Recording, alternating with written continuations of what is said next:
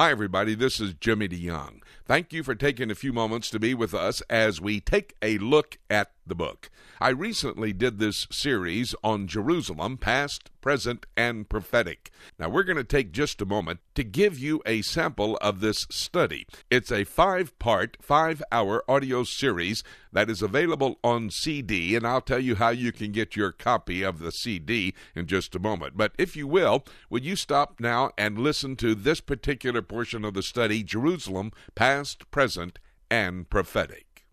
Where does Antichrist go after the false church? Go to 2 Thessalonians. Keep your Bible open in Revelation. We'll come back. Go to 2 Thessalonians with me. 2 Thessalonians chapter 2. 2 Thessalonians chapter 2 and verse 4 says this. This is talking about the appearance of Antichrist in 2 Thessalonians. The rapture takes place first before the Antichrist appears. That is according to 2 Thessalonians 2:3. Now, the Antichrist, look what he does.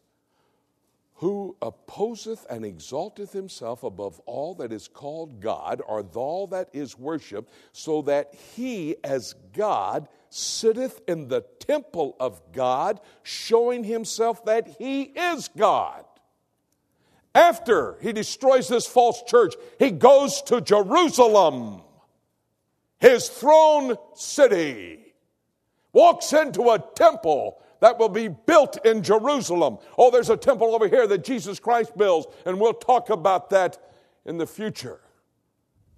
But there's a temple at this midway point of the tribulation. How do I know that? Daniel chapter 9, verse 27. And he, the Antichrist, shall confirm a covenant, a peace treaty with many of the Jewish people for a 7-year period of time. And in the midst of the 7 years, he will cause the abomination of desolation, the sacrifice to cease. Matthew 24:15, Jesus said, when you see the abomination of desolation spoken of by the prophet Daniel. 2 Thessalonians 2:4, the Antichrist steps into the Holy of Holies in the temple in Jerusalem and sits down as God. By the way, Isaiah 14 says Satan, Lucifer, before he became Satan, said, I will be worshipped in Jerusalem. And he goes here, his throne room in Jerusalem, to rule and reign from. There's only 2 things needed for that to happen. Signs, wonders, and miracles. The appearance of Antichrist. And a temple. A temple. Well, there's no temple in Jerusalem, Jimmy. I know that, remember? I live there. There's a gold dome building on the spot where the temples once stood and will stand. The men are studying, 28,000 of them, in Jerusalem, the priestly duties. Their priestly garments have been made.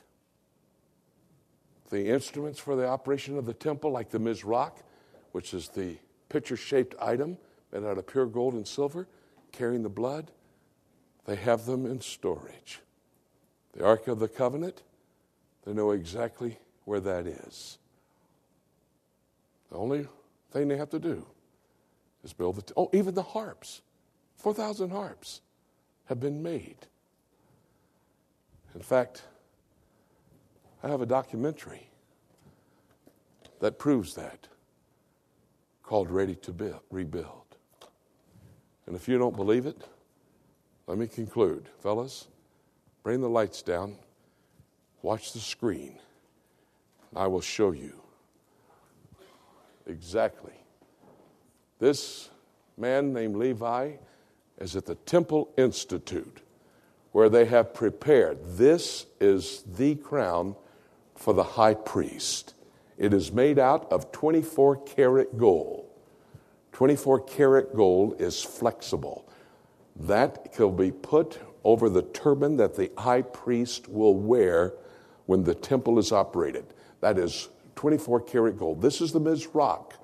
This Mizrach is what they put the blood in. Notice it does not have a base on it. You'll see it has a point, because if they set the Mizrach down, the blood would coagulate. That's made out of pure silver. They have some made out of pure gold. See the point right there? And those, they have 5,000 of them ready so they can do the sacrificial activities at the temple. So there's the crown for the high priest. There's the Mizrach. I want you to notice they also have the garments for the priest. This has to be made out of one piece of cloth. Here is how they weave these garments. They have enough for 28,000 priests already in Jerusalem. And this is the garment that the priest would wear, similar to the high priest. He will wear a white robe, and he will have over it a blue. These are the men studying the priestly duties. By the way, these men are the men who will be priests in the next temple to stand in Jerusalem, where the Antichrist will go in and desecrate it. This is the 10-string harp. Shoshana and Micah Harari moved to Jerusalem. They were living over here in Vermont. He was a finished carpenter. He found that. Here's his Harari, House of Harari, the harp factory. We're going to show you working on the harp here. The 10-string harp is the one that they saw a copy of in a cave in the Jezreel Valley, and it basically is the same type of harp King David made. He's making a 22-string harp here. This is Shoshana Harari. She has the 10-string harp in her hand. When the Jerusalem Post did a story, they said this was the first harp made in Jerusalem in 2,000 years. An old rabbi held that harp in his hand. He said, as he cried, he said, man, this means Messiah's here, because the Talmud, extra-biblical Jewish writing, says when a 10-string harp shows up in Jerusalem, that is the time for the coming of the Messiah. And that is a 10-string harp, the very first one made in 2,000 years in the city of Jerusalem. The temple is going to stand on the spot on the Temple Mount where that gold dome building is. But underneath that is the location for the Ark of the Covenant. The Ark of the Covenant has never been into Ethiopia.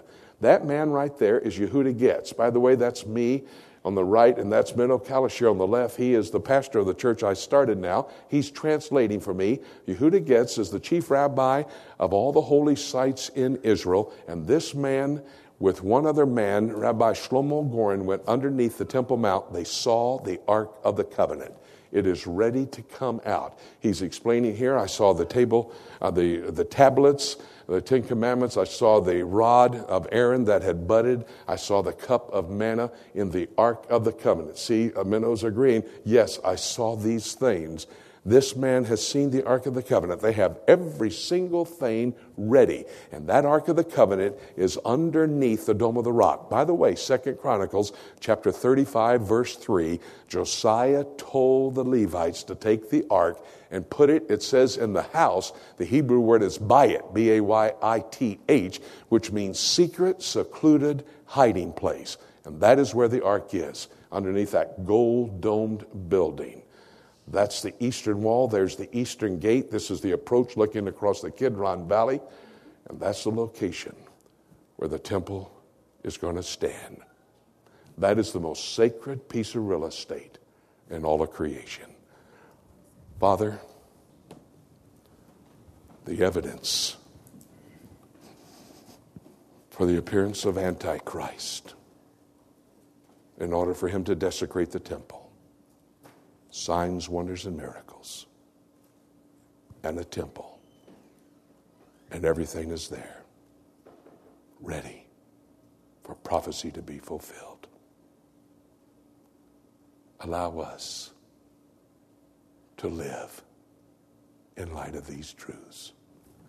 In thy precious name we pray with thanksgiving. Amen.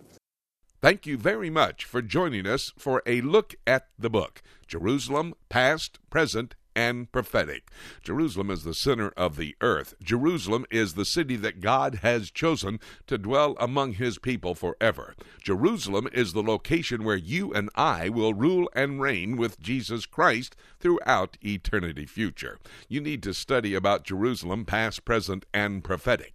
If you'd like to get your copy of this 5-part, 5-hour audio series on CD, you can call our toll-free number. It's 8-Prophecy-8. That's translated into 877-674-3298. Or you can go to our website, www.prophecytoday.com. Either go to our website or call us right now and order your copy of the 5-part, 5-hour audio series on CD entitled Jerusalem, Past, Present, and Prophetic. I have to warn you, if you get this series and study Bible prophecy, you'll be aware of the fact that Jesus Christ could come at any moment. In fact, even today. And having said that, nothing left for me to say except let's keep looking up until...